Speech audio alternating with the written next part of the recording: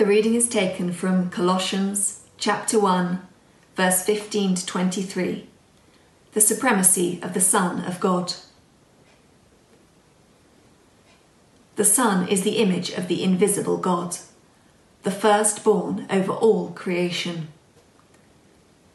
For in him all things were created, things in heaven and on earth, visible and invisible, whether thrones or powers or rulers or authorities. All things have been created through him and for him. He is before all things, and in him all things hold together. And he is the head of the body, the church. He is the beginning and the firstborn from among the dead, so that in everything he might have the supremacy. For God was pleased to have all his fullness dwell in him, and through him to reconcile to himself all things, whether things on earth or things in heaven, by making peace through his blood shed on the cross. Once you were alienated from God and were enemies in your minds because of your evil behaviour. But now he has reconciled you by Christ's physical body through death to present you holy in his sight, without blemish and free from accusation.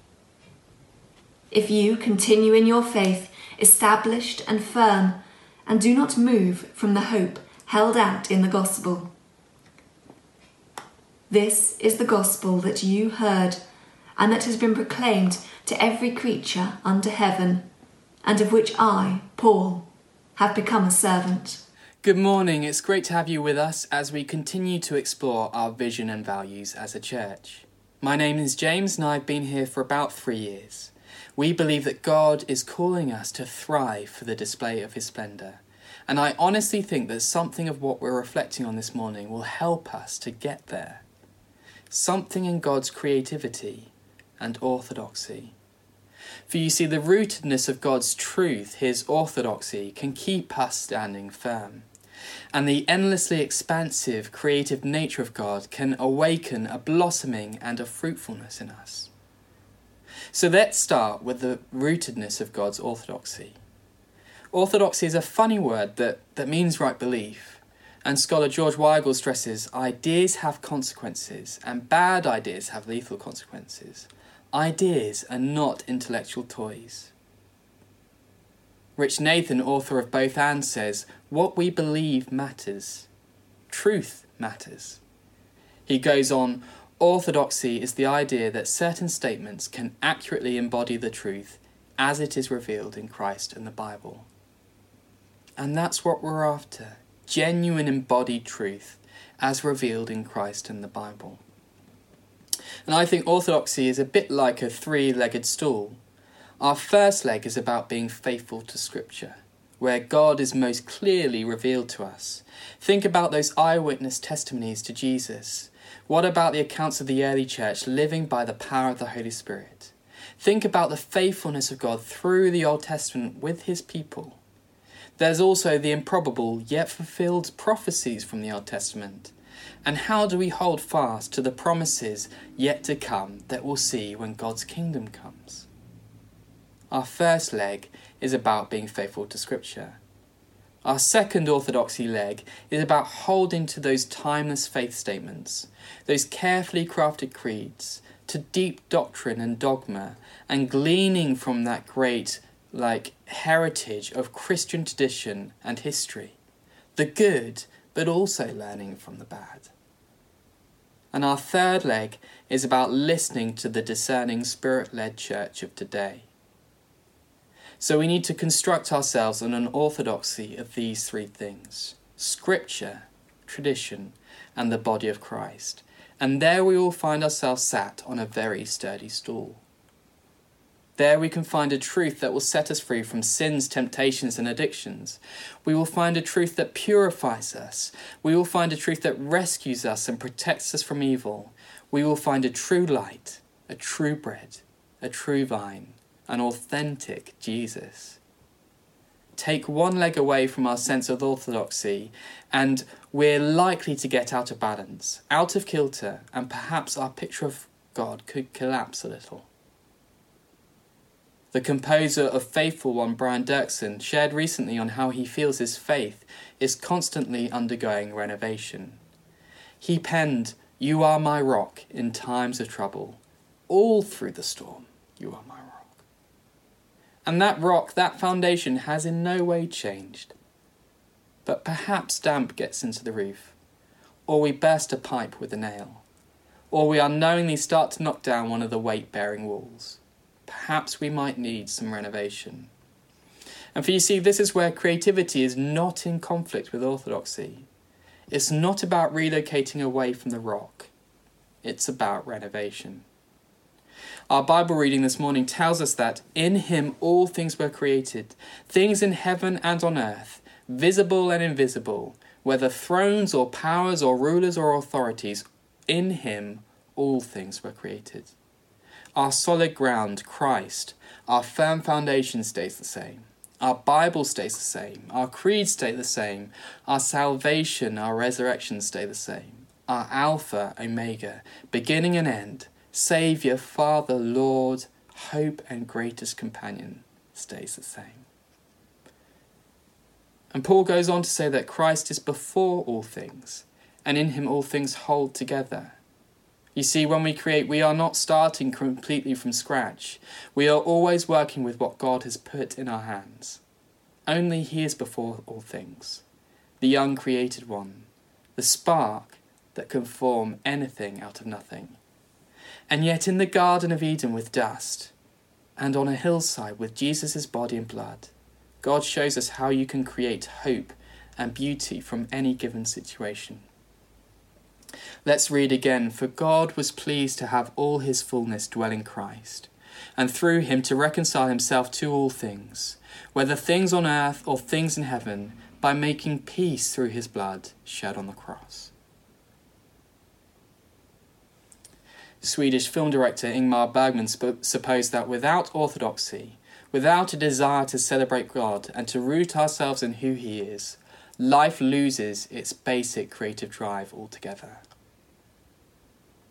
Our renovation allows us to stand on that rock and to display the splendour of God in renewed and realigned ways, where every floor, every door, every window, every chimney, every architectural detail above that ground can point to God. The story goes that Michelangelo walked into the Sistine Chapel one day as his assistants were marking out the ceiling and uttered the word amplius, just one word. Magnify, make bigger, expand our picture of how great God is. That's what creativity can do. And God's endlessly expansive creative nature awakes a blossoming and a fruitfulness in us that can change the world. As John Tyson describes it, I can live as part of God's creative minority, seeking to partner with him in seeing all things made new. As a creative minority, I can be someone where I won't put my pennies towards businesses who traffic God's children, where my vegetables aren't shipped in from Argentina, where I steward what God has given to me and I take those resources and care for them wisely and share them freely, where unnecessary rot and rust are no longer acceptable in my life and my black bin bag is as empty as it can be by the end of 2 weeks, where I use my voice on social media for good and not to grump or to gossip, where I'm prepared to say sorry and to see a relationship restored. Erwin Raphael McManus, a pastor of a church brimming with creativity, writes, "There is no proof of creativity without action." And I know this can be scary, to stand out, to be that creative minority, to take risks and risk failure, to get creative and to take a different route from the world around us. McManus goes on, "We live in fear of failure, convinced that failure will prove us to be frauds. To make our lives a creative act is to marry ourselves with risk and failure." Henri Matisse is someone who strikes me as deadlocked on being creative no matter what. He once said, "Creativity takes courage." And when abdominal cancer left him chair and bedbound, still he continued, creating world-famous collages of the most striking colours and shapes. Creativity takes courage. During my time in art college, I felt like the general approach was to be a philosopher, a social commentator, to adopt shock tactics, to conceptualise, to sensationalise. But there were a few of us who were more like artisans, craftsmen, aestheticians, champions of beauty. And we got relatively little encouragement from our tutors. They didn't give us much time because they didn't really value our approach. And I didn't feel trusted, and I dreaded the criticism when they'd come round, and I feared them looking over my shoulder as I was painting.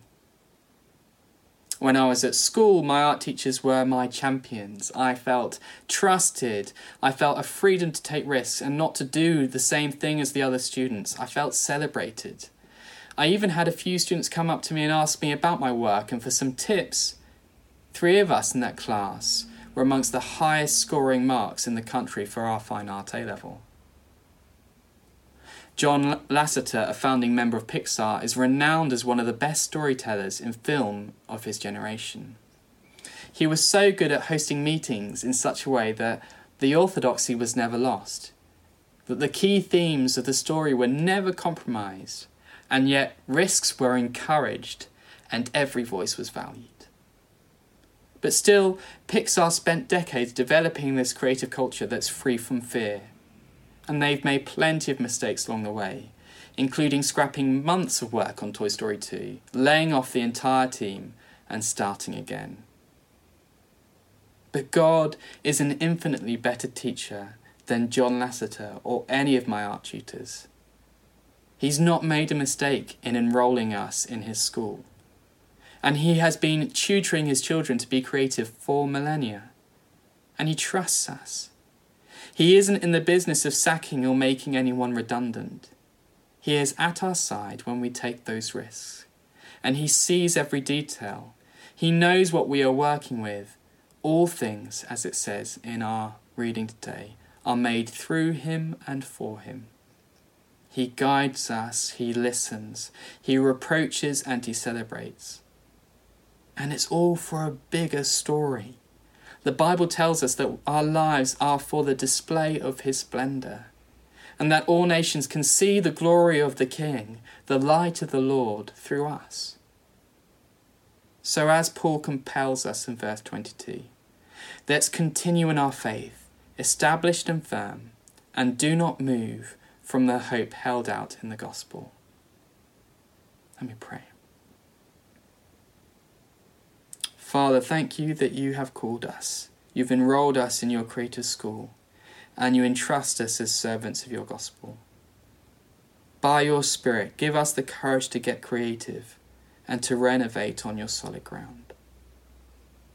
And I pray for anyone today who is feeling under the pressure of being a creative minority.